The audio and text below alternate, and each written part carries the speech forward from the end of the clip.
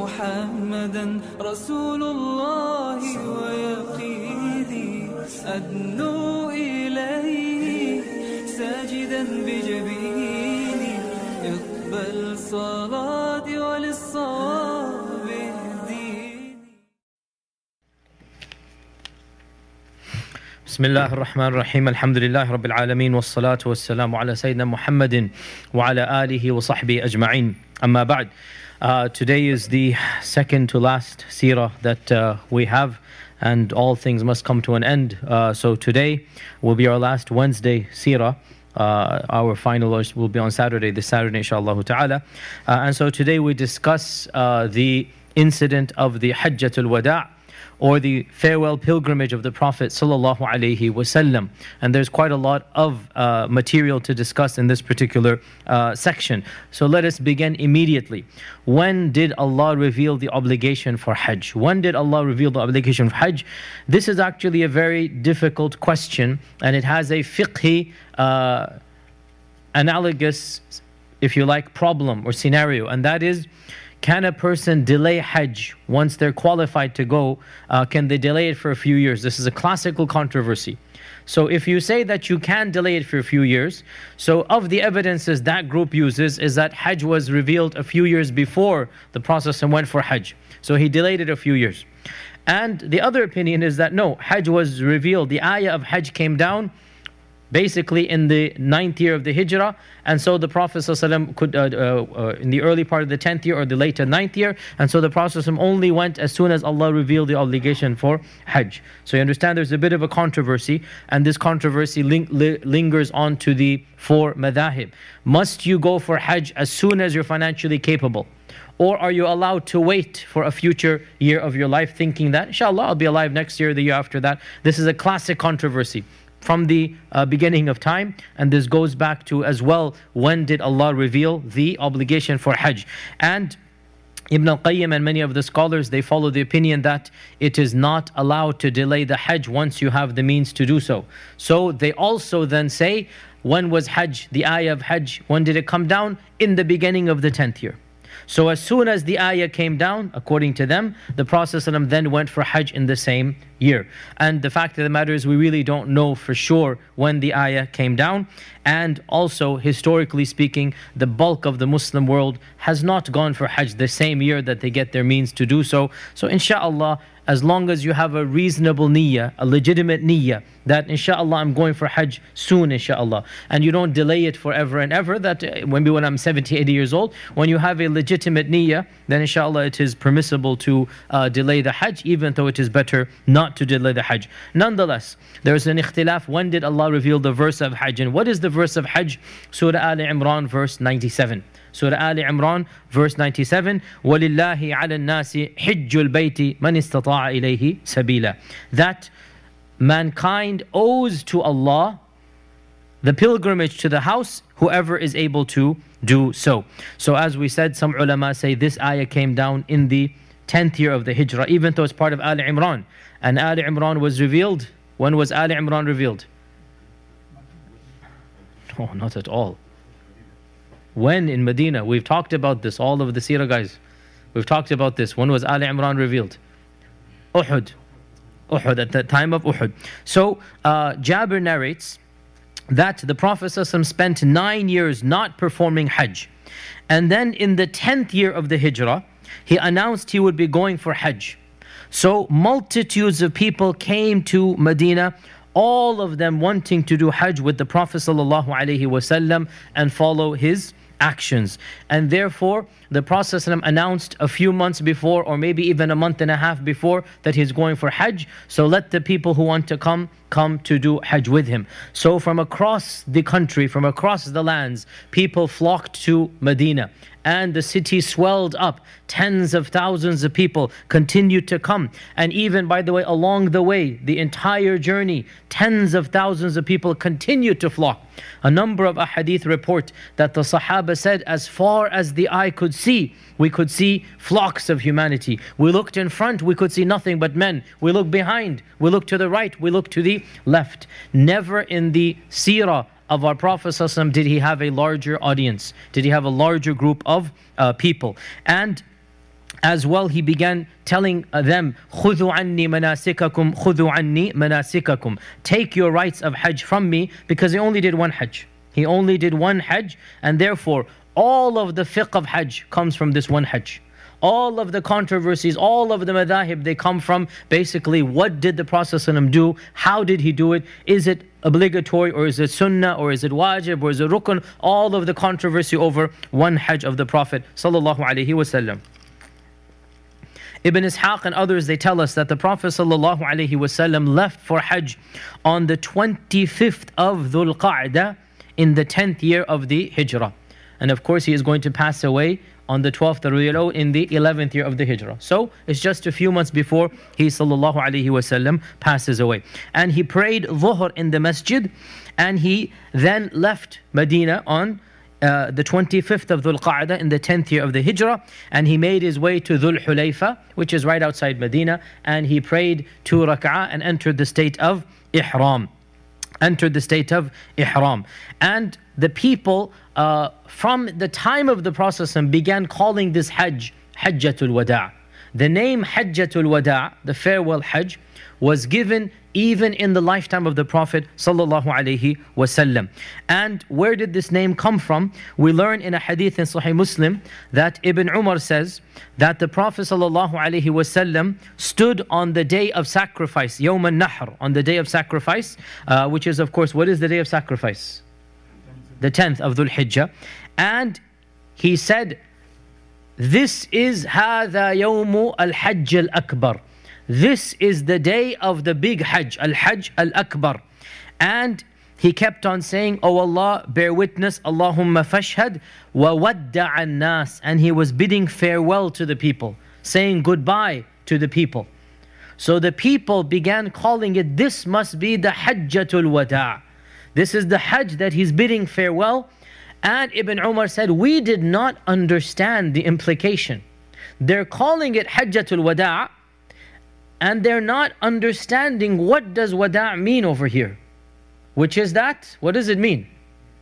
The Prophet is going to pass away.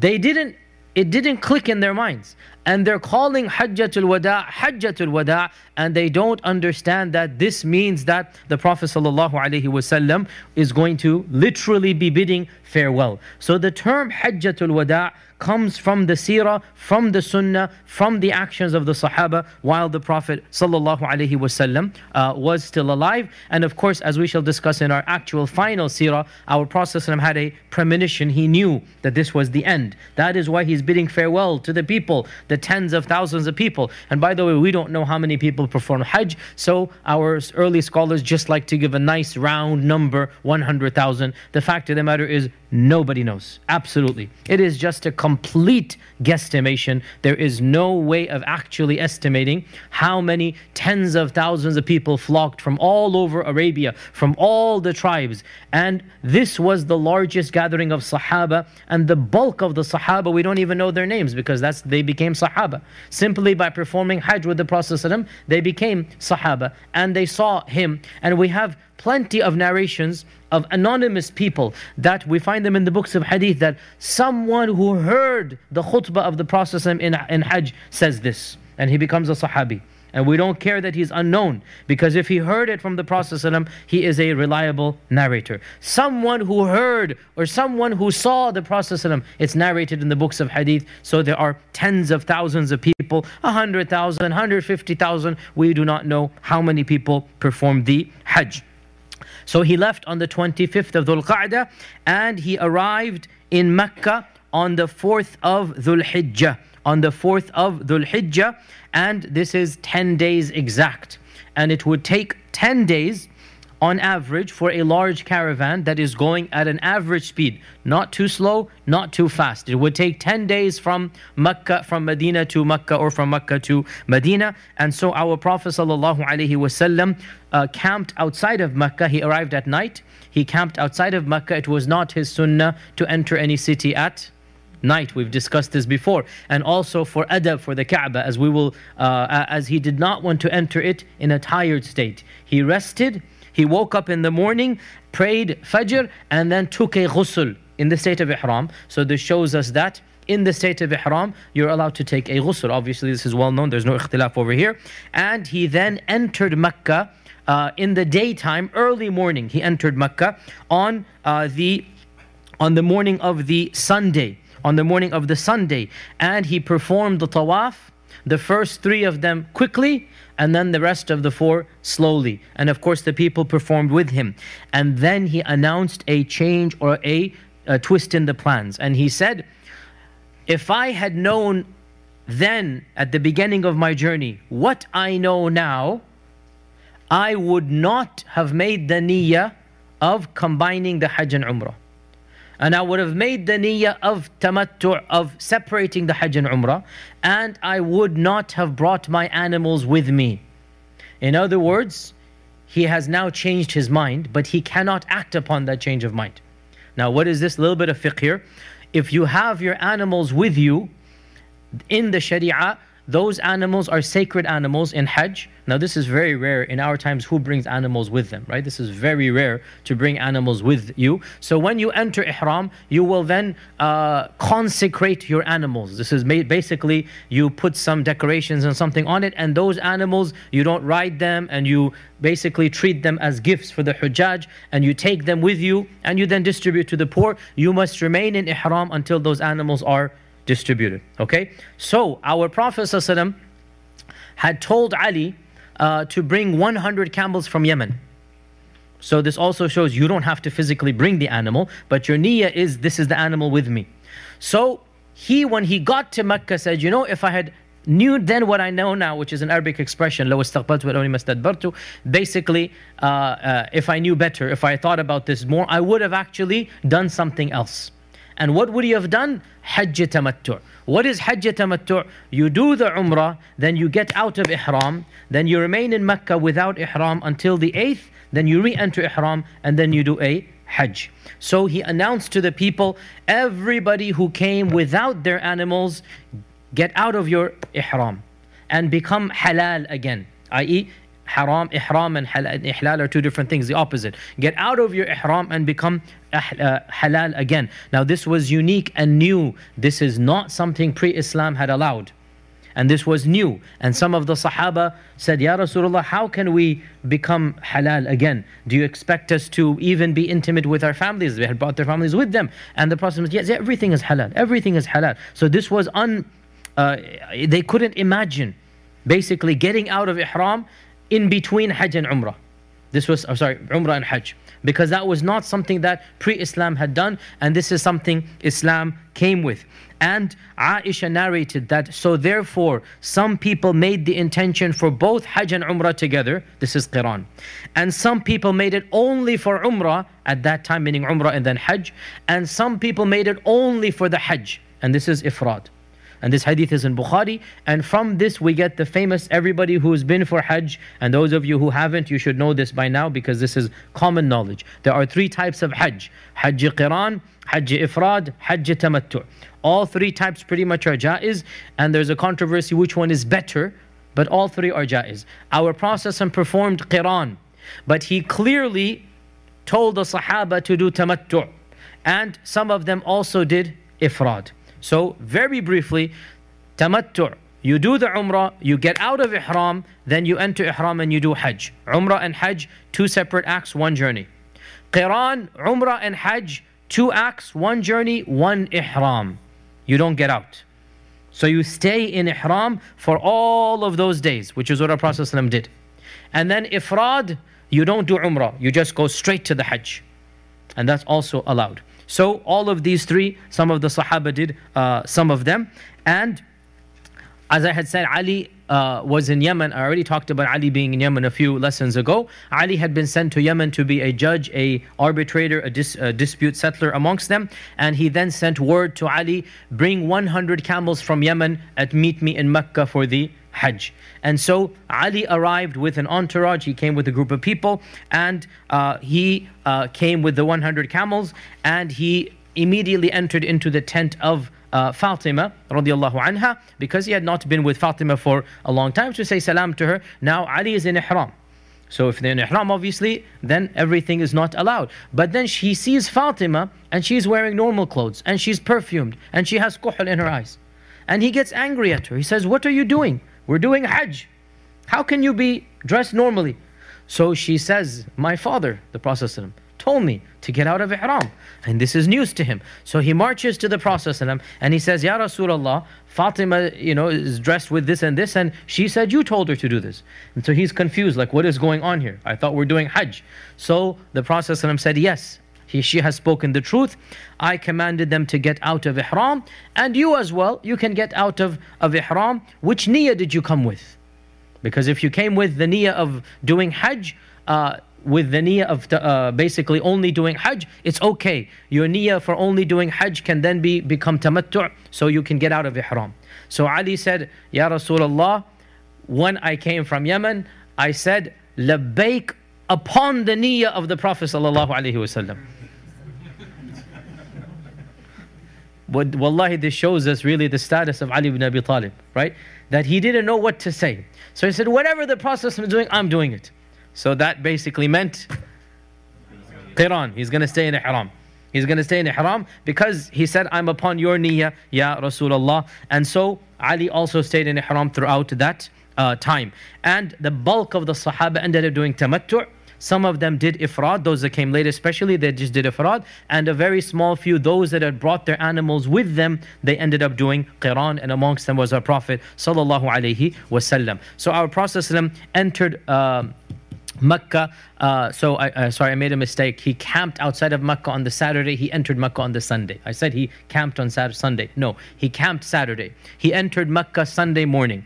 And he did tawaf Sunday morning. And he stayed in Mecca Sunday, Monday, Tuesday, Wednesday. 4 full days he stayed in Mecca. And then on the morning of Thursday, which was the 8th of Dhul Hijjah, he prayed Fajr in the Kaaba, and he then made his way towards Mina. And from here, the books of Seerah and the books of Hadith all mention hundreds of narrations of he did this in Hajj, he did that in Hajj, and that is more befitting of a fiqh class. Every single hadith of fiqh pertaining to Hajj takes place now. You can imagine. All of the hadith of the fiqh of Hajj takes place now. We have literally hundreds, entire books in the collections of hadith, and the bulk of them deal with fiqh. There's one hadith that is considered to be the mother of all the hadith when it comes to the Hajj of the Prophet ﷺ, and that is the hadith of Jabir. That is the hadith of Jabir. Why? Because it is the longest. It is actually 3-4 pages long, and I'm just going to quickly go over it just to be thorough. Most of this is more fiqh related, so I'm not going to unpack it because it really deals with the fiqh of the Hajj. We are more concerned with the spiritual and the moral aspects of the seerah of the Prophet in this regard. So this is this hadith of Jabir from Sahih Muslim. In Sahih Muslim, in the hadith of Jabir, it is reported by Ja'far ibn Muhammad, and Ja'far ibn Muhammad from the Ahl al-Bayt, the famous Ja'far ibn Muhammad, that from his father, that we went to Jabir ibn Abdullah, and he began asking about who all of us were until it was my turn. So this is Muhammad, Ja'far ibn Muhammad is reporting from his father, Muhammad. And this is, who is this Muhammad? This is Muhammad ibn Ali ibn Hussein ibn Ali ibn Abi Talib. This is the Ahl al-Bayt. Okay? This is Ja'far ibn Muhammad ibn Ali ibn Hussein ibn Ali ibn Abi Talib. Ali ibn Hussein ibn Ali. Hussein's father is Ali and Hussein's son is Ali. Okay, and of course for the 12 Shi'as, these are their imams. All of these are their imams. Ja'far al-Sadiq and Muhammad al-Baqir and Ali Zain al-Abidin, these are the same people. And from our perspective, they are extremely righteous people and of the best people on earth alive at their time, but they don't have powers and attributes that other groups give them. So this is Muhammad, that is called Muhammad al-Baqir, Muhammad ibn Ali ibn al-Hussein. So I was a young man at the time. This is the great-great-great-grandson of the Prophet ﷺ. And Jabir ibn Abdullah was one of the last Sahaba to die. SubhanAllah, I should know his date. Wallah, it's so sad. I forgot his date now. It's 76 or something around that time. 70 something for sure. Jabir ibn Abdullah was one of the last of the Sahaba to die. And at this point in time, he was a blind old man. He was a blind old man. So when I said, I am Muhammad ibn Ali ibn Hussein, whatnot, so he stood up, he placed his hand on my head, and he opened up, he's blind. He opened up my shirt and he touched me like he wants to touch the great grandson of the Prophet, like he wants to feel and also to bless him and to get blessings from him. So, and he touched me. And he then said, ask what you want. You are welcome, my nephew. So he's showing respect to the Ahl al-Bayt, and it is a part of Sunni Islam, as I have said throughout, to respect the Ahl al-Bayt, those who are righteous amongst them. Ask whatever you want. And the hadith goes on, and eventually he says, tell me about the Hajj of the Prophet sallallahu alaihi wasallam. So this is the great-great-grandson of the Prophet ﷺ asking Jabir ibn Abdullah, tell me about the Hajj of the Prophet ﷺ. So Jabir begins his long hadith. I'm going to quickly go over it. So Jabir pointed out with 9 fingers. He's blind. He put up 9 fingers. And he said, for 9 years, the Prophet ﷺ did not perform the Hajj. Then he made an announcement in the 10th year that he was about to perform the Hajj. So large numbers of people came to Medina, all of them eager to follow the Prophet sallallahu alaihi wasallam and to be behind him as he did the Hajj. Can you imagine the excitement that who is going to lead the caravan? It is none other than Rasulullah sallallahu alaihi wasallam. So we reached Dhul Hulayfa, and Asma binti Umais gave birth to Muhammad ibn Abi Bakr. So Abu Bakr had married Asma, and Asma, we talked about Asma, by the way, many seerahs ago. She was married to so many Sahaba. So she gives birth to the final son of Abu Bakr. This is Muhammad ibn Abi Bakr. Okay, so she gives birth and she sends a message to the Prophet ﷺ, what should I do? I just given birth, basically I'm bleeding. So the Prophet ﷺ said, take a bath, bandage your private parts, and put on ihram. So you can enter ihram, women can enter ihram in their monthly cycle, and in their postpartum bleeding, they can enter ihram. Okay, so when they pass the miqat, they still enter ihram, even though they cannot pray and they cannot do tawaf, but they still enter ihram. So again, all of this is fiqh. So the Prophet ﷺ then prayed in Dhul Hulayfa, then mounted on Qaswa, and it stood with him with its back to Al-Bayda, which is one of the valleys. And I saw as far as I could see in front of me, nothing but riders and pedestrians. And to my right, nothing but riders and pedestrians. And to my left, nothing but riders and pedestrians. And behind me as well, the same. And the Prophet ﷺ was prominent amongst us, meaning he was the middle. He was in the middle on his camel. He was the prominent amongst us. And he's reminiscing, and he must feel all of the memories coming back. So he says, and the Quran was still coming down. So he's telling, this is now 70 years afterwards, right? So he's saying the Quran was still being revealed at that time. So he himself is getting excited that those days are bringing him nostalgic memories, that the Quran was still being revealed. And he was the most knowledgeable of the Quran, meaning I wish he was still here. We could ask him questions. And whatever he did, we followed him in all that he did. And when he got on his camel, he said, Allahu Akbar, La ilaha illallah, Labbaik Allahumma labbaik, Labbaik la sharika laka labbaik, Innal hamda wan ni'mata laka wal mulk. And he said other people also pronounced it other talbiyas, and the Prophet did not say anything to them. So they had slight variations as well. And all of this was praise of Allah. And these are mentioned in the books of Sunnah. And that is all fine. And he said, we did not have any niyyah other than the Hajj. We weren't knowledgeable of doing Umrah and Hajj. So he didn't understand tamattu'. But when we came with him to the house, to the Kaaba, he touched the black stone and made 7 tawafs, 3 of them running and 4 of them walking. Then he prayed behind Maqam Ibrahim. Now all of these you have heard my fiqh of Umrah and fiqh of Hajj. These are now from that. Like you literally, the same phrases you find it, right? This is where it's coming from. The Jabir ibn Abdullah gave the long hadith. And he prayed behind Maqam Ibrahim and he recited the verse in the Quran, وَاتَّخِذُوا مِن مَقَامِ إِبْرَاهِيمَ مُصَلَّى. And he took the maqam between him and the Kaaba. So he prayed the maqam and the Kaaba. He prayed in the maqam and the Kaaba. And he recited Surah Al-Kafirun and Surah Al-Ikhlas in the first and the second rak'ah. Then he returned once again to the pillar, the Hajar Al-Aswad, and he kissed it. He then went out of the gate to As-Safa. And when he reached it, he recited the Quran. إِنَّ الصَّفَا وَالْمَرْوَةَ مِنْ شَعَائِرِ اللَّهِ فَمَنْ حَجَّ الْبَيْتَ أَوْ اعْتَمَرَ فَلَا جُنَاحَ عَلَيْهِ أَنْ يَطَّوَّفَ بِهِمَا. That Safa and Marwa are from the signs of Allah. I shall begin with what Allah has began with, which is Safa.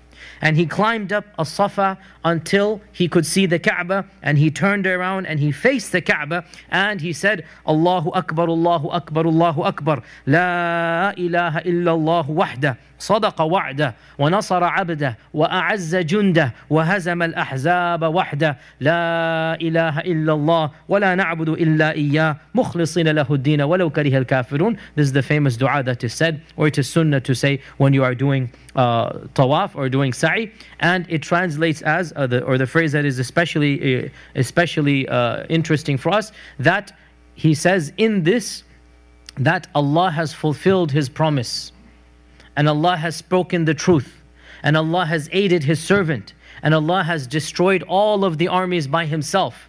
And what a perfect thing to say when Makkah is now returned to Him, and he has not had to fight any battle to conquer Makkah, because Allah blessed him with Makkah without a battle.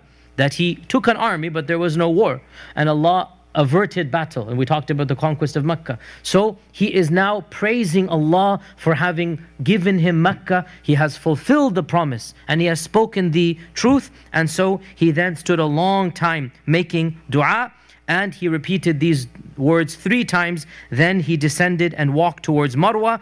Then when his feet came to the bottom of the valley, he ran. In our times, it is now the green posts, right? In the time of the Prophet, it was still the valley. It was still actually 2 mountains that you would literally go down under. And those green lights, those green posts, are meant to indicate when you would dip under, where our mother Hajar, when she went under, she couldn't see Ismail. That is why she ran to get to the other side, so she could see Ismail. And so up until the day of the Prophet, it was still down. Of course, later on it was changed, and now of course it is completely flat. And he did the same at Marwa. Then when he finished, he said, if I had known now what I know, if I had known before what I know now, I would not have brought my sacrificial animals, and I would have only performed an umrah now. Whoever amongst you does not have his animals should only perform an umrah and get out of the ihram. This is tamattu.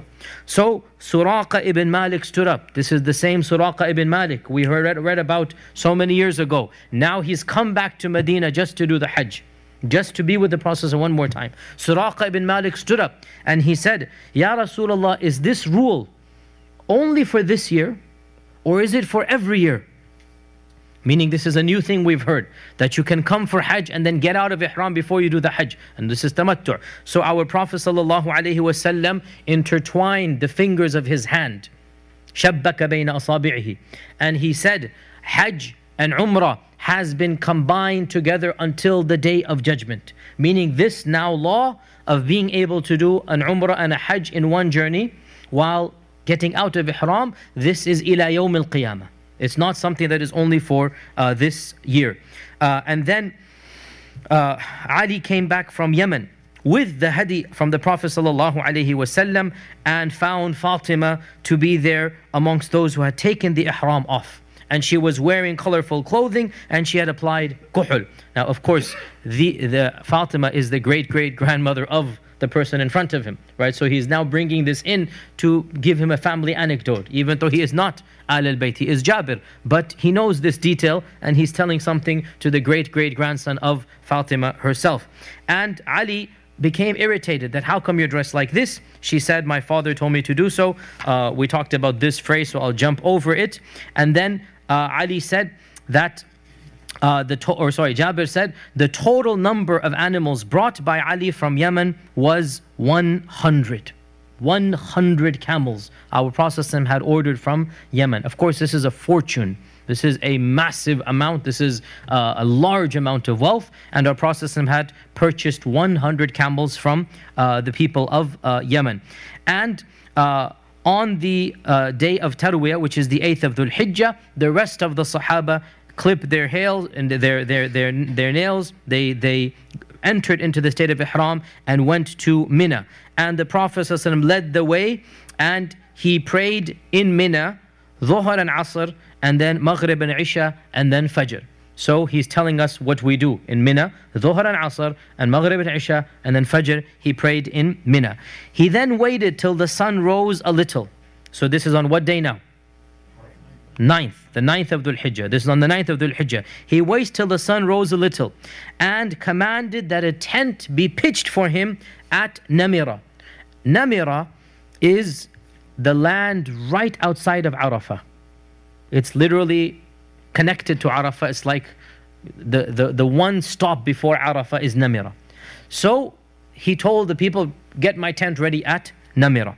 So the Prophet ﷺ then set out towards Namira, and the Quraysh did not doubt that he would stop at Al-Mash'ar al-Haram, the sacred site. Now, pause here.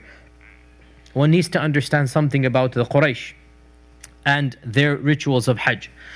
So, Al-Mash'ar al-Haram, which is Muzdalifah, and Mina, Muzdalifah and Mina is inside the Haram area of Mecca. Clear? There's a Haram area, the sacred area of Mecca, where all the rules of fiqh apply. You cannot hunt animals, you cannot pluck trees, you cannot carry weapons. That is the Haram area. And it is defined by classical Islam, by the Seerah, by the Prophet. So, Mina and Muzdalifah, they come inside the Haram. Arafah is sacred land, but it is not inside the Haram.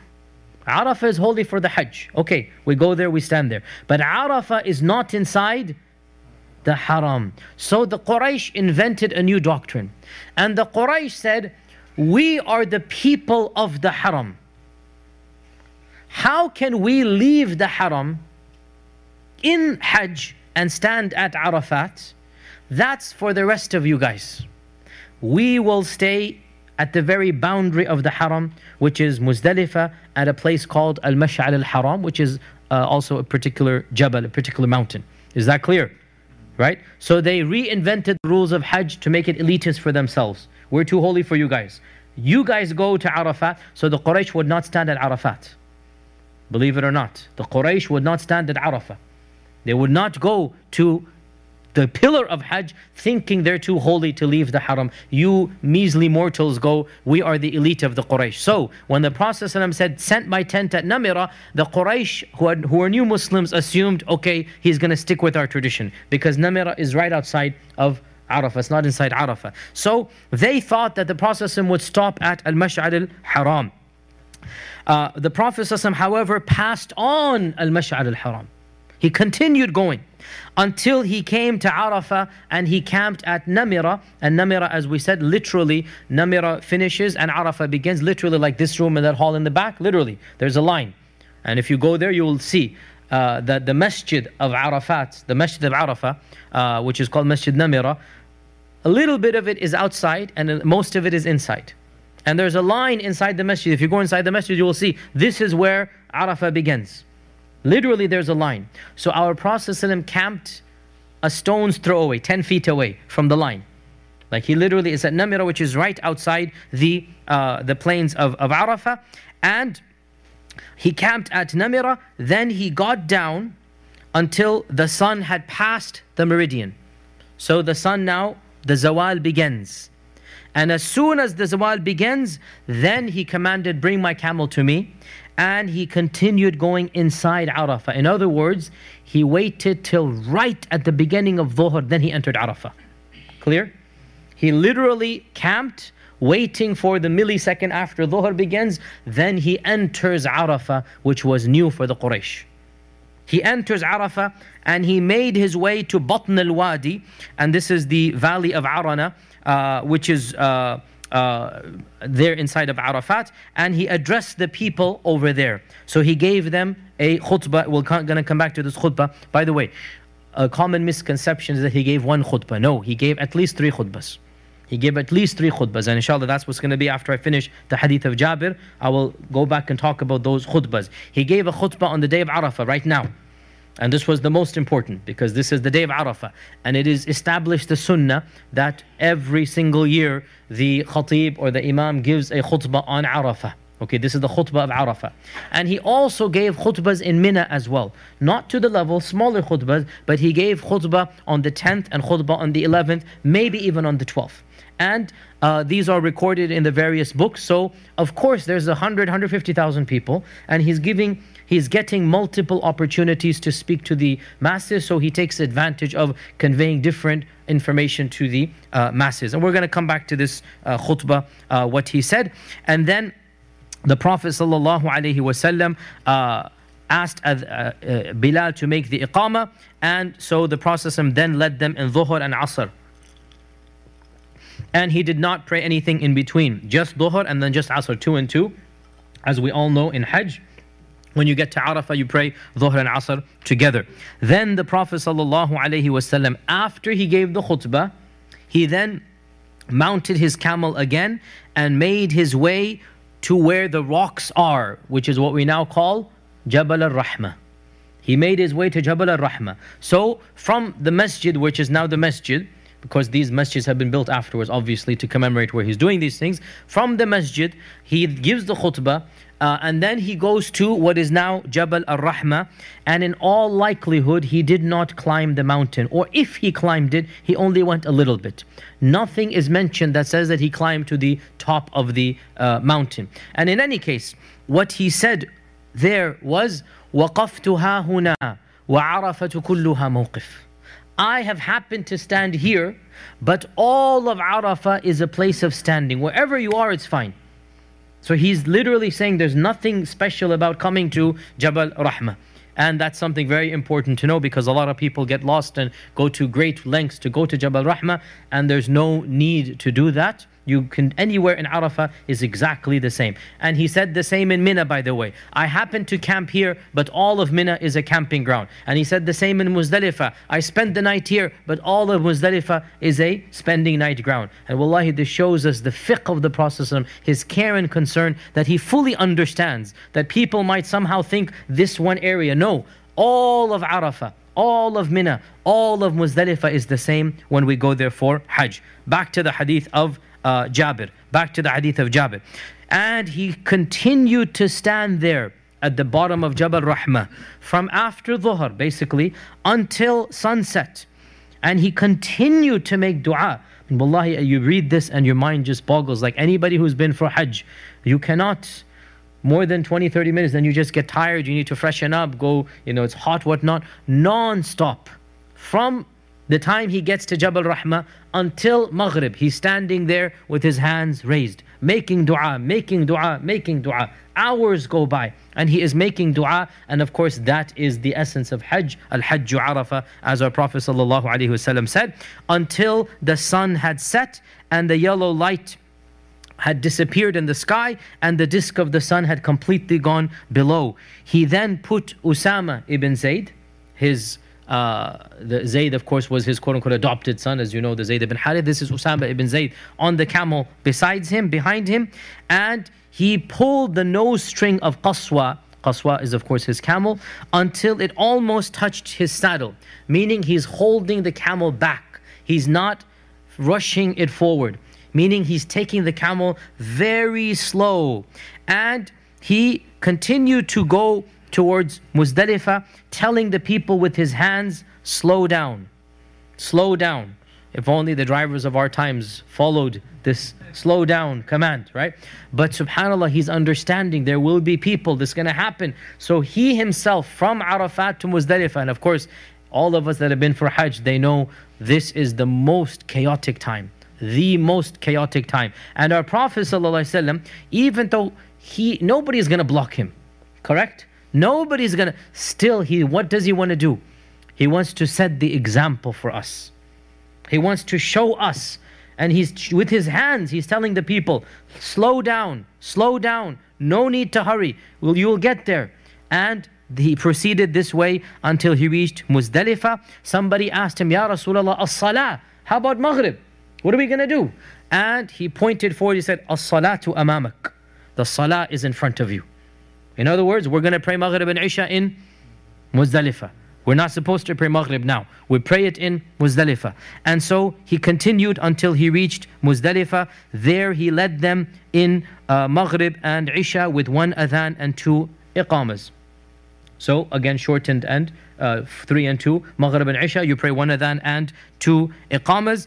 And the Prophet ﷺ then laid down and rested until he offered the dawn prayer. This is in Muzdalifah. And he then made dua in Muzdalifah. This is a sunnah that most people don't do, to stay in Muzdalifah and make dua until the sun had become bright. Until the sun had become bright, and then he made his way to Al-Mash'ar al-Haram, and he faced the Qibla and supplicated to Allah and glorified Him until the sun was bright. I already mentioned this, that this is in Muzdalifah.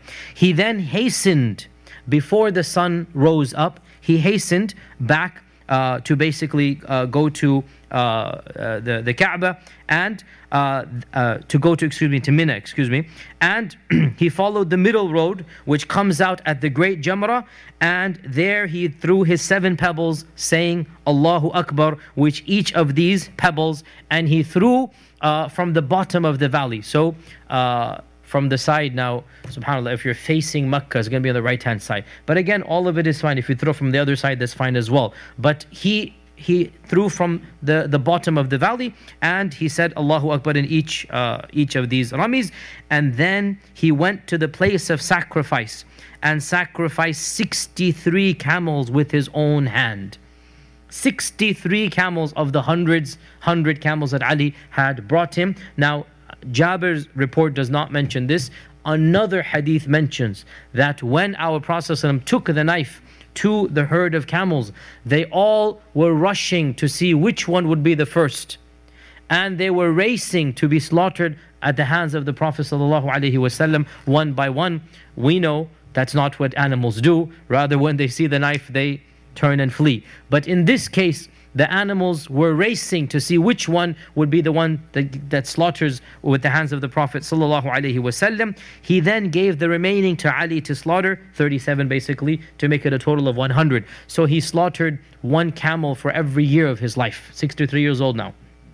He slaughtered 1 camel for every year of his life, and the remainder he gave to Ali to slaughter. He then commanded that a piece of flesh be taken from each of those animals. So all of those 100 animals, just take a little bit and then put it in a pot to cook. And this is of course to feed the poor and also to eat yourself. And when it was cooked, he took some meat out and he ate and he drank of its soup. So this is again one of the sunnahs that he had done, is that yes, you cook the meat, you eat it, you give it to others, and this is a sunnah we all do to this day, alhamdulillah. The meat of the udhiyah is halal for us, and we also distribute it to the poor and the fuqara. And then our Prophet ﷺ then rode again and went to the Kaaba. So he's done what he needs to do at Mina. Now he goes to the Kaaba and he prayed the Dhuhr prayer in the Haram. He then went to the Banu Abdul Muttalib, and they were the ones in charge of taking the water of Zamzam out. And he asked them, draw water out, Ya Bani Abdul Muttalib. And were it not for the fact that the people would take this right away, if I were to do it, I would have helped along with you. Meaning, and wallahi, this is amazing, our Prophet ﷺ understands, if I draw water, everybody will want to take this right because I did it. So in order to save the ummah that, I'm not going to do it. And you go ahead and do it, and I'll just drink from what you give me. This is what he is saying. That if I were to draw the water out, then others would take it away from you because I did it. So they want to follow my sunnah. And he understands therefore that people are so eager to follow him that they're going to do everything he has done. And so he says, because of this, I'm not going to draw water. You draw water out and I'll just basically drink from your water. And then they handed him a cup and he drank from the water. This is the hadith of Jabir ibn Abdullah. And as I said, quite literally, without exaggeration, there are hundreds of a hadith about the Hajj of the Prophet ﷺ, each one of which gives primarily fiqh rulings. We're not really that concerned in the seerah class about those fiqh rulings. Most important for us for this seerah episode is the khutbahs of our Prophet ﷺ. And as I said, he actually gave multiple khutbahs. one in Arafat, and 2 or maybe even 3 in Mina. 1 in Arafat and 2 or maybe 3 in Mina. And on the day of Arafah of that year, it happened to be a Friday as well. And this is from where the notion comes from, that our Prophet ﷺ called that Hajj, this is the day of Al-Hajj Al-Akbar. Al-Hajj Al-Akbar. Now, number of points here. Al-Hajj Al-Akbar is the 9th of Dhul Hijjah. And every Hajj that we go to is Hajj Akbar. And if there's anything called Hajj Asghar, it is Umrah. If there's anything called Hajj Asghar, it's Umrah. But unfortunately what has happened is there's this cultural notion that if Arafah falls on a Friday, then it becomes Hajj Akbar. And this is a misunderstanding of what the Prophet is saying. That's not what he is saying. However, if Arafah does fall on Hajj, and this last year actually that happened when we were there for Hajj, it did happen. So when it does happen, no doubt there's some extra blessings. And we thank Allah for that. Friday is blessed and the 9th is blessed. So blessing upon blessing, nurun ala nur. But if it doesn't fall on a Friday, the Hajj is no lesser of a Hajj. It's not Hajj Asghar versus Hajj Akbar. No, all Hajj that we go to is Hajj Akbar. And in particular, the 9th of Dhul Hijjah is the day of Al-Hajj Al-Akbar. So this is a misunderstanding. However, in the time the Prophet did it, it so happened, coincidence that, or Allah's qadr, that Arafah fell on a Friday. So the 9th of Dhul Hijjah came on a Friday. And it was on the 9th of Dhul Hijjah, standing on the plains of Arafah, that Allah revealed wahi to him. So the wahi of the Quran came down on this auspicious occasion. And this is now the famous verse in the Quran. اليوم أكملت لكم دينكم وأتممت عليكم نعمتي ورضيت لكم الإسلام دينا. That today I have completed your religion for you and perfected my blessings upon you and chosen Islam as your way of life. This was the verse revealed. It is not the last verse of the Quran because there's still 3 months left of the life of the Prophet ﷺ. Other verses will be revealed. Perhaps Surah An-Nasr came down after this as well. For sure, some verses of Surah Baqarah came down as well, as we'll talk about in our next class, inshallah. So this is not the last verse revealed, but it is one of the last verses. And what a beautiful verse. One of the Yahud came to Umar ibn al-Khattab and he said, "O Amir al-Mu'mineen, you have a verse in your Quran. If we had its equivalent, we would have taken that day as a day of Eid celebration." Umar said, "What verse?" So the Yahudi recited, "Al-yawma akmaltu lakum dinakum wa atmamtu alaykum ni'mati wa raditu lakum al-Islam dina." Umar said, "I know exactly when this verse was revealed. Our Prophet was standing on Arafah on the day of Hajj al-Akbar and Allah revealed this verse." So it's already a day of celebration for us. And what a fitting ayah to come down when Islam is at its glorious peak. When 150,000 maybe or 100,000 people are doing Hajj, when the entire Arabian Peninsula is now upon Islam, when there's not a single idol that is worshipped in the entire peninsula, when all of the Arabs have embraced وَرَأَيْتَ النَّاسَ يَدْخُلُونَ فِي دِينِ اللَّهِ أَفْوَاجًا. So this verse came down. And it was here that our Prophet stood up. And some said he was on his camel, some said he stood on his camel, and he gave a sermon and he told Al-Abbas and Ali to quieten the crowd, and he told Abbas to repeat after him. And in another version, this is an interesting point that not many people know, in the Sunan of Abu Dawood, it says that one of the Sahaba said that we listened to the Prophet's khutbah and we could hear it even from our tents. So what appears to be the case then is that, yes indeed, some people did repeat, but also somehow the voice of the Prophet ﷺ was amplified. It was a miracle basically. Because the Sahabi is saying we could hear his voice from our tents, and that's not something that is normal. He's saying from the furthest tents we could hear the voice.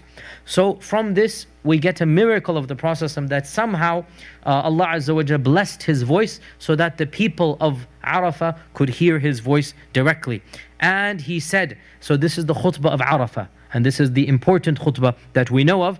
And in all likelihood, probably other sentences, he must have said them, but we only get this one paragraph, which is the gist of it. He said, "O people, listen to me, for I know not whether I shall meet you again after this year." So he clearly has a premonition. I don't know if I'm going to be with you next year. Your blood and your money are haram for you, meaning you cannot kill each other, you cannot steal each other's money, just like this day has its hurma, its sanctity, in this month, in this land. So he abolishes the law of the jungle, which was rampant in Arabia. The survival of the fittest is gone. Nobody can steal or rape or plunder or kill other people anymore. The law of the jungle is gone. Just like today, now the Arabs, all of them, despite their paganism, they upheld the sanctity of the haram. We talked about this many times. They respected the haram. They respected the Kaaba. They respected the Hajj. They respected Dhul Hijjah. They respected the 9th of Dhul Hijjah. And no blood was shed. So our Prophet is saying, you understand how sacred this land is? How holy this place is? How blessed this day is? Each one of you's lives and properties is just as sacred as the Kaaba, is just as sacred as the 9th of Dhul Hijjah, is just as sacred as Ashhur al-Hurum. So he is striking the point home that all of this is gone. Then he said, verily, everything from the time of Jahiliyyah, تحت قدمي موضوع, which is beautiful. تحت قدمي, under my foot. And it's a very, very harsh way of saying, a very clear way of saying it's gone. It's obliterated. It's something of the past. Under my foot means what? It's trampled over, it's gone. تحت قدمي موضوع, eliminated. All of the ways of Jahiliyyah, everything. Your cultural ways, your rituals, your idol worship, your this and that, all of Jahiliyyah is gone now. This is such a comprehensive and powerful statement. Your way of life that was Jahiliyyah is now gone. Islam has come with something new. And then he says, all of the blood feuds from the days of Jahiliyyah are gone. All of your tribal warfares now, every tribe had a long list of enemies and a long list of allies written in blood. Every tribe had its feuds. Every tribe has its grievances. And this was what was preventing the tribes from uniting. What did our Prophet ﷺ say? All of these blood feuds are under my foot, obliterated. Meaning, khalas, gone. No other feud is going to be there. And he says, the first blood money that I obliterate is the blood money from my own family. The son of Rabi'a ibn al-Harith. Rabi'a ibn al-Harith ibn Abdul Muttalib. Al-Harith is the uncle of the Prophet. Rabi'a is his cousin, the son of Rabi'a. Al-Harith was the oldest of Abdul Muttalib. Abdullah was one of the youngest. So, story here, very brief footnote. One of the sons of Rabi'a was killed in a war between two tribes, between the Banu Sa'd and the Hudayl, and he was being raised by the Banu Sa'd, just like the Prophet was raised by the Banu Sa'd, Halima Sa'diyya. So they were raised by the Banu Sa'd. This boy was caught in the battle. He's an innocent boy, young boy, and he was killed by the tribe of Hudayl. So the Quraysh had a long feud against the Hudayl because of this.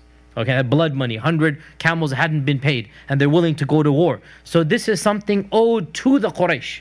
What does the Prophet say? The first blood money that I obliterate is my own family's. He's being the role model here. This is money owed to him. What does he say? I'm not going to take that money.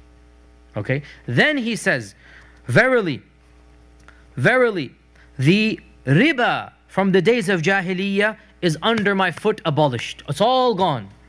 And the first riba that I abolish is the riba of my uncle Al-Abbas ibn Abdul Muttalib. Abbas was a wealthy man by now, and he was well known for giving lots of loans on riba. And when Islam came, riba was prohibited, but this was old news, so he was due lots of interest. Clear? He was due lots of interest. So the Prophet ﷺ said, the first money that I obliterate from riba is the money of my uncle Abbas. You pay him back what you got, not a penny more. SubhanAllah, this is being the role model, the leader by example. The leader by example. My family is going to benefit from this blood money, from this riba, but no more. So SubhanAllah, wallahi, what wisdom, what leadership. that I'm showing you I'm serious about this. My own family will not benefit from riba. My own family will not benefit from the blood feud and the blood money. Then he said, and ittaqullaha fin nisa. Fear Allah, be conscious of Allah with regards to women and the rights of women. For you have taken them with the protection of Allah and made them permissible with the name of Allah subhanahu wa ta'ala. So in a society where women had no rights whatsoever, and this is something so important, brothers and sisters, that there was no reason for Islam to come and talk about women. There was no reason for our Prophet ﷺ to mention women in the farewell pilgrimage on the day of Arafah, in the most important khutbah he ever gave in his life. The most important khutbah he ever gave. And he has a paragraph about women. Think about that. Why? Because no society can flourish if its women are mistreated. No ummah can rise if its women are not treated with dignity and respect. So he said, fear Allah with regards to your women. Ittaqullah. Fear Allah with regards to your women. For basically Allah has given them to you. You have used His name to make them halal.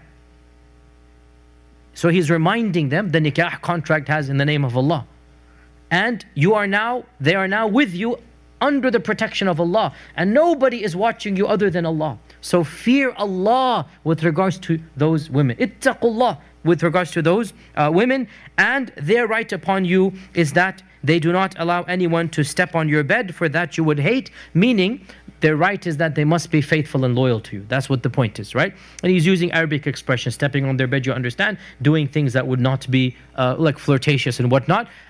And he said, if they do something, meaning disobey you, you have the right to discipline them in a manner that is not painful. Now pause here. No doubt this phrase is problematic for some people of our time, and that's a separate tangent. The fact of the matter, in this society, when it was the norm that men would beat their wives without any question. This was the normal rule, and we learned this from so many narrations. What did our Prophet ﷺ say?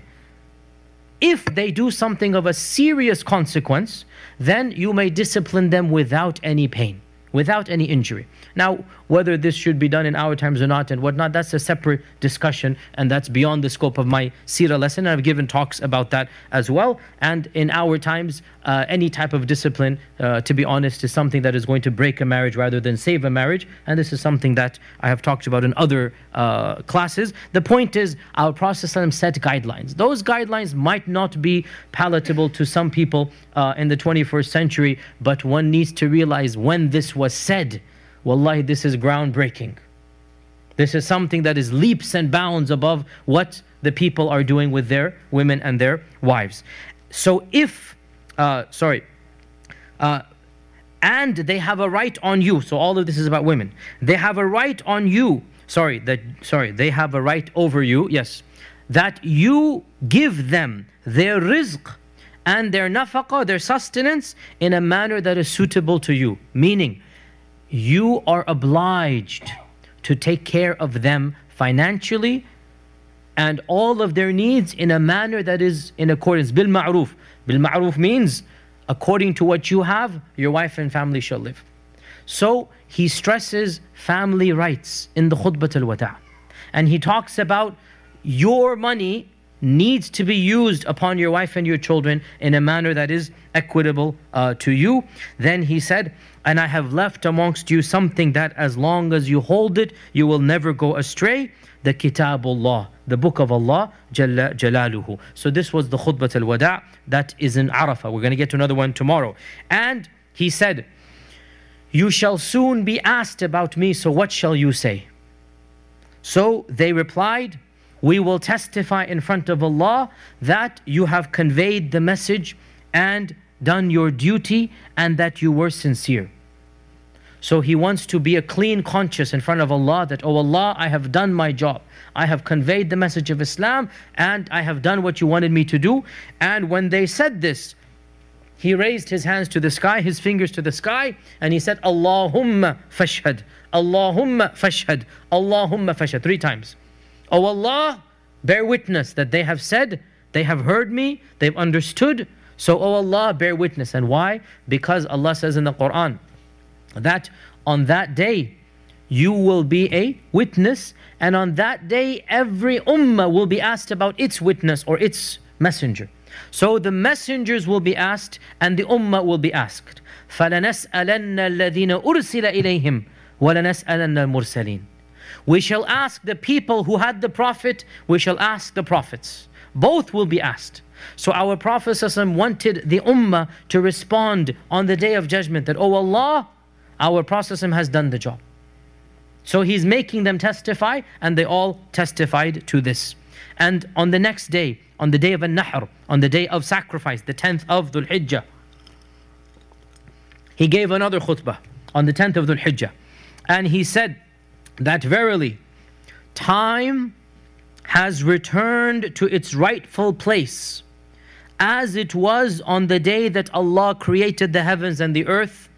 A year is 12 months, 4 of which are sacred, 3 of them are consecutive, Dhul Qa'dah, Dhul Hijjah and Muharram, and the Rajab of Mudar, which is between Jumada and Sha'ban. Pause here. What is he talking about, sallallahu alaihi wasallam? What he's saying is the following. The Quraysh had this weird custom of changing the years around whenever they wanted to. So if they wanted to go to war, and it happened to be one of the sacred months, they would say, you know what, let's just swap. So in our English calendar, because we'll understand, suppose January is sacred, February is not. They wanted to go to war in January, they'll say, okay, let's all pretend it's February now, and we'll do January next month. Okay? That's literally what they would do. I'm not exaggerating this. They would just swap the month. Now, obviously, after a few years, all the months are jumbled up. It's confused. After a few years of doing what, so now it gets a little bit confused. So, this year, the year that the Prophet ﷺ did Hajj, he said, it is the qadr of Allah, it so happened, coincidence, Allah's qadr, that this year's calendar was exactly the way that it should be, just like according to the nizam, the tartib, the day that Allah created the heavens and the earth. Those same 12 months in the right order were in this year as well. In other words, keep the calendar, which is what the Muslims have done.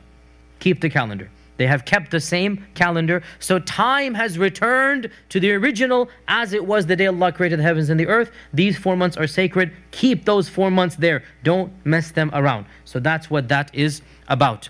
Then he paused. Then he said, what month is this? And the people were shocked because that's such an obvious question. So they were too embarrassed to answer.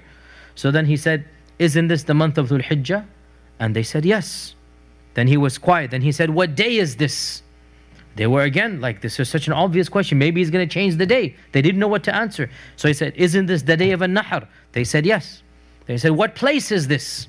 Again, they were like, this is too embarrassing. This is such an obvious question. So he said, this is Mina. This is the area of the Haram. So then he said, and again, the point being, all of the Arabs understood the sanctity of the Kaaba, Mina, the day, the time. They all understood how holy this was. So then he said the same message again, but in a different way, by asking them these questions, right? By asking them these questions to make them realize and think, how holy is Mecca? How holy is Dhul Hijjah? How holy is the day of An-Nahr? So he said, verily, your lives and your money, now he added, and your honor.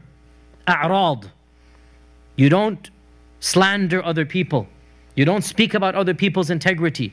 They are haram upon you, just as sacred as this month is upon you, and this day is upon you, and this place is upon you. Now what is he doing in all of this? SubhanAllah, he is uniting the ummah. This is what he is doing here. Making the ummah one. Forget everything. You must all be one ummah under Allah subhanahu wa ta'ala. And then he said, so waylakum, woe to you. Do not return to being kuffar, killing one another. So don't return to that. Don't become kuffar after me. La tarju ba'di kuffara. Don't become kuffar after me. So he is saying those were such ridiculous, pagan, evil ways. Don't go back to that. And astaghfirullah, but look at the Muslim ummah now and what it is doing. And our Prophet, the last point he is saying, don't kill one another. Don't go. This is the ways of the kuffar. It's not the ways of the Muslims. And he said, let the one who is present go and inform the one who is absent. Go and tell people about this khutbah, so perhaps the one who hears understands better than the one who heard it for the first time. And in one version in Tirmidhi, he said, إن الشيطان قد يئس أن يعبد في هذه الجزيرة. Shaitan has given up hope of being worshipped in this peninsula, in this land. Arabia will not return to idolatry, pause here, footnote, until the days of Dajjal. That is another thing. The very last generations after Dajjal, yes. But in the middle interim, Arabia will not return to idolatry. It's not going to find those idols being resurrected. Shaitan has given up hope of being worshipped in your land. He is still worshipped in other lands, but not in this land. But what is he hoping now? But he is hopeful in you obeying him in matters that you consider trivial, sins and other things. That's what his hope is, that you're going to obey him on other things. And in one version he said, فِي التَّحْرِيشِ بَيْنَكُمْ. What he's hoping for is to rile you up so that you fight one another. This is what Shaitan wants, disunity, to fight one another. That's where he's optimistic, and he might get you guys. He's not going to get you from an idol anymore. You're not going to be worshipping an idol as an ummah. Now this doesn't mean no Muslim will ever become an idol worshipper. It means the ummah as a whole will not return to idolatry, which is the case, alhamdulillah. The bulk of the ummah is not worshipping idols, and it will not worship idols until the day of judgment. And he said, the famous hadith as well, that al-Muslimu man salim al-Muslimuna min lisanihi wa yadihi. The Muslim, the real Muslim, is the one from whose hands and tongue other Muslims are safe from. And the mu'min is the one whom the people aminu, trust with their money and their property. And the muhajir is the one who has left the sins from Allah, committing from Allah. And the mujahid is the one who is striving in the path of Allah subhanahu wa ta'ala.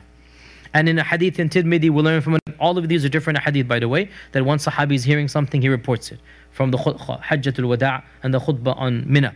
And in Tirmidhi, the hadith says, the famous hadith, which we say all the time, it was actually said in Hajjatul Wada', that fear Allah and pray your 5 prayers and fast your month of Ramadan and give your zakah and obey your rulers, and you shall enter the Jannah of your Lord.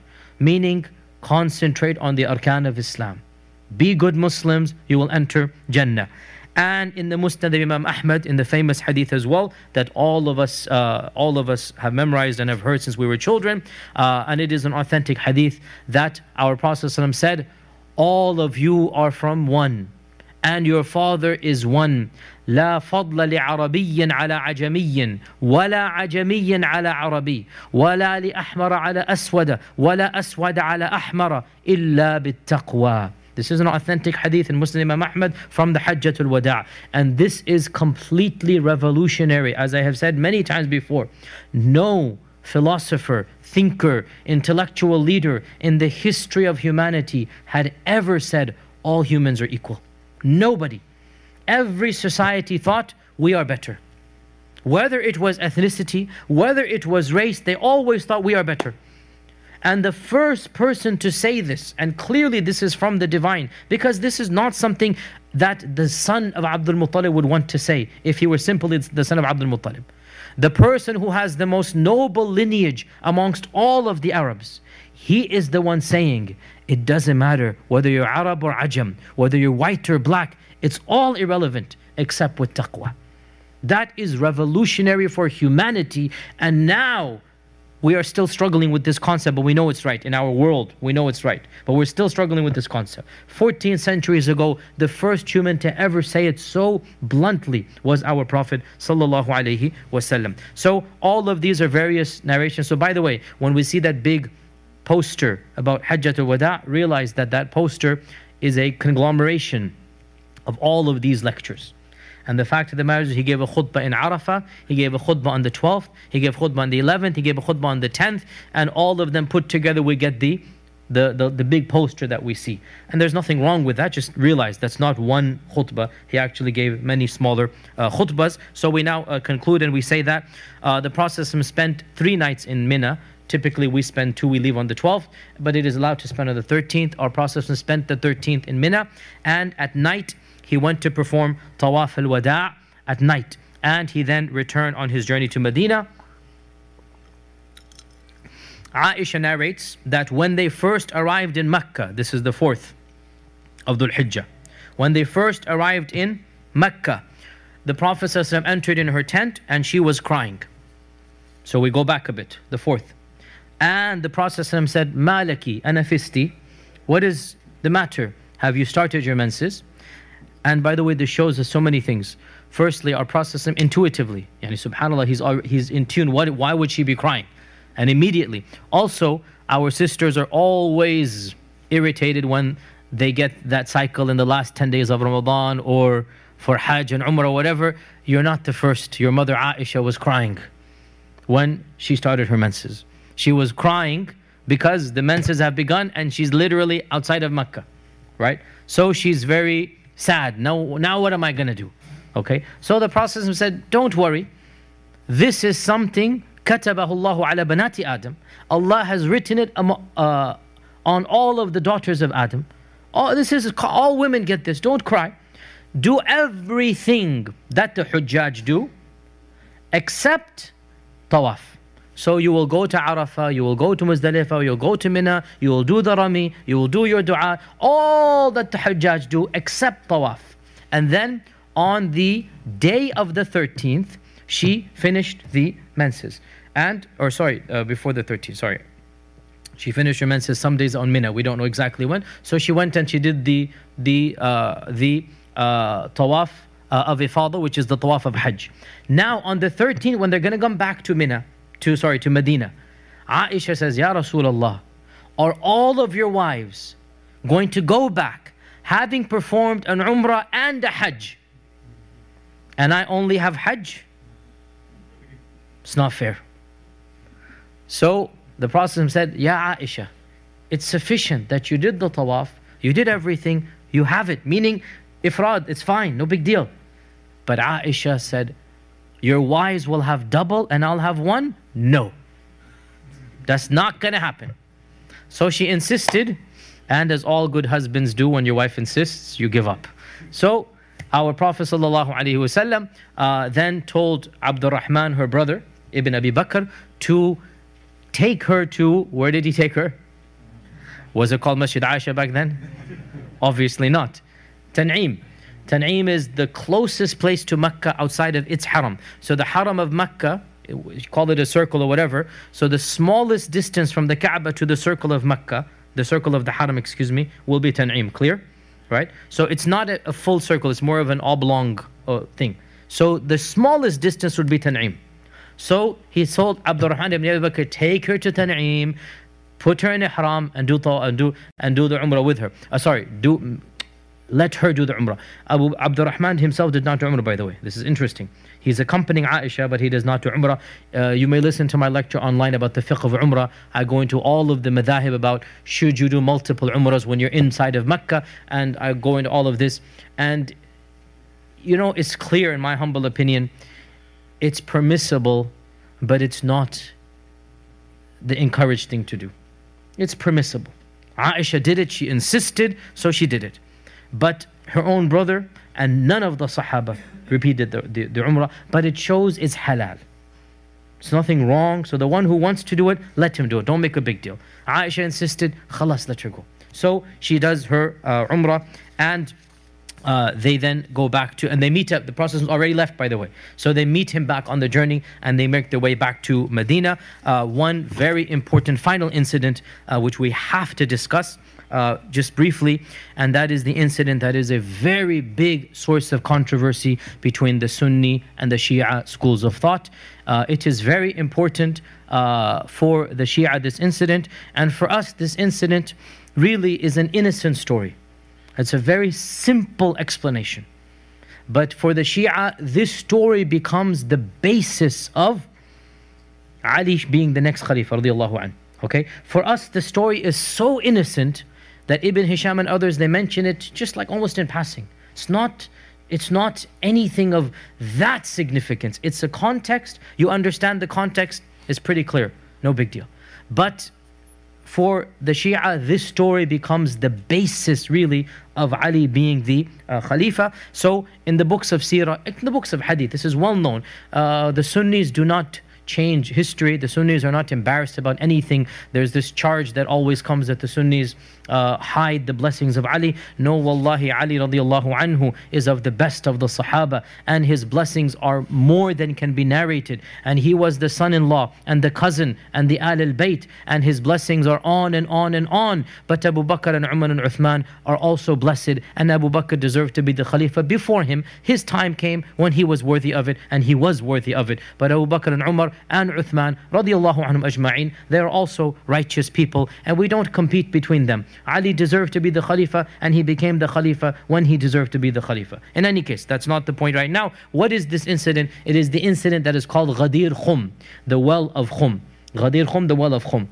And it occurred the next day outside of Mecca, and it's a very innocent story from the Sunni perspective. What happened? So, where did Ali come from? Remind me. Yemen. He's coming from Yemen. And as he's coming from Yemen, obviously he has his entourage with him. He has his people under him. And he has the wealth of Yemen, the zakat, the sadaqah, all of this he has. And he has 100 camels for the Prophet ﷺ. Now, he arrives in Mecca. He's very excited. He rushes to meet the Prophet. He leaves somebody in charge of his entourage. The person he leaves in charge, his name is mentioned, he decides to distribute new clothes to the entire entourage from the treasury, from the sadaqah. Like, we deserve this basically, this is our pay. So he takes new clothes and he gives it to all of them. And Yemen was known for its good clothes, by the way. Yemeni clothes were very good clothes, and cloth was good cloth. And he basically made his own ijtihad, that we deserve this and we're supposed to look good now, we're coming to the people. Now, this was technically what? It's not allowed, right? Ali comes back, radiallahu anh, and he is incensed. How could you do this? Take the clothes off your backs and put them back in the sadaqah. And so, how do you think they're going to feel? Not too happy. They're grumbling, they're mumbling, they're angry. And as soon as they get the opportunity, right after Hajj, they complain to the Prophet ﷺ. Not in Hajj, Hajj is going on, let's finish up Hajj. Soon as Hajj finishes, they complain to the Prophet ﷺ. So, the Prophet ﷺ then gives that paragraph that is known as the Sermon of Ghadir Khum. And in it he says that he praises Ali radiallahu anh, and he says that whoever is the Mawla of Ali, then I am the Mawla of Ali, and Ali is like to me like Harun and Musa. So he praises him in a very, very high manner, and there's no denying this. And he rebukes those people for criticizing Ali, and they deserved to be rebuked. Who are you to take these garments out of the box, out of the charity and whatnot, and distribute? It's not yours to do. And he says that Ali is indeed the Mawla. Allah has protected Ali, and Allah loves Ali. So stop complaining to me about Ali. Stop complaining to me about Ali. And he says that, and this is where he also says that I am leaving behind me two things. As for the first of them, hold on to it, it is the book of Allah. And as for the second, fear Allah with regards to my family, fear Allah with regards to my family. Now it's very important here. He did not say, hold on to my family. He said, fear Allah with regards to my family, meaning make sure you treat them well. Make sure you treat them well. And you are hurting Ali, and hurting Ali is hurting me. And all of this is legitimate and valid, and we have no problems affirming all of these blessings. But the context is clear.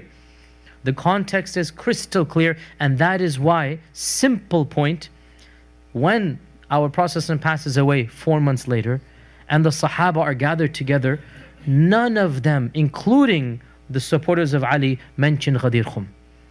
It wasn't in their minds that Ghadir Khum is about the Khilafah. It wasn't in their minds that Ghadir Khum is about who's going to be the next person in charge. It was simply in the context of what's going on. Stop irritating me about Ali. He is of my family, and he's done the right decision, and you guys are wrong. And that's absolutely valid. Nothing there to basically read into. So this is the incident of Ghadir Khum. And as I said, from our perspective, it's all valid. It completely happened. But we don't read in. What don't we read in? Politics. We don't read in politics, and the Sahaba did not read in politics either. And this is of the blessings of Ali. So the final point we conclude with this, inshallah ta'ala, of the main benefits of the sermon of our Prophet sallallahu alaihi wasallam, obliterating all of the customs of Jahiliyyah, obliterating the ways of Jahiliyyah, and beginning with his own family to demonstrate the reality of what he is preaching. This is a new beginning for the rest of the ummah. All old laws are gone under my foot, and new laws of Islam will come. Our Prophet ﷺ stressed the rights of the Muslims amongst each other, strengthening the ties of the ummah. That was of paramount importance. If the ummah was not united, then the Persian Empire would not be conquered in a few years, and the Roman Empire would not be carved into half, and the Muslims would not conquer half of the known world. That wouldn't happen. So he is preparing the foundation for the expansion of the ummah. He is obliterating Jahili tribes and Jahili racism. These are the two main things that divide the ummah to this day. We don't have tribes anymore, we have nation states, and we still have racism. Skin color, ethnicity, nation states, all of these, what are they?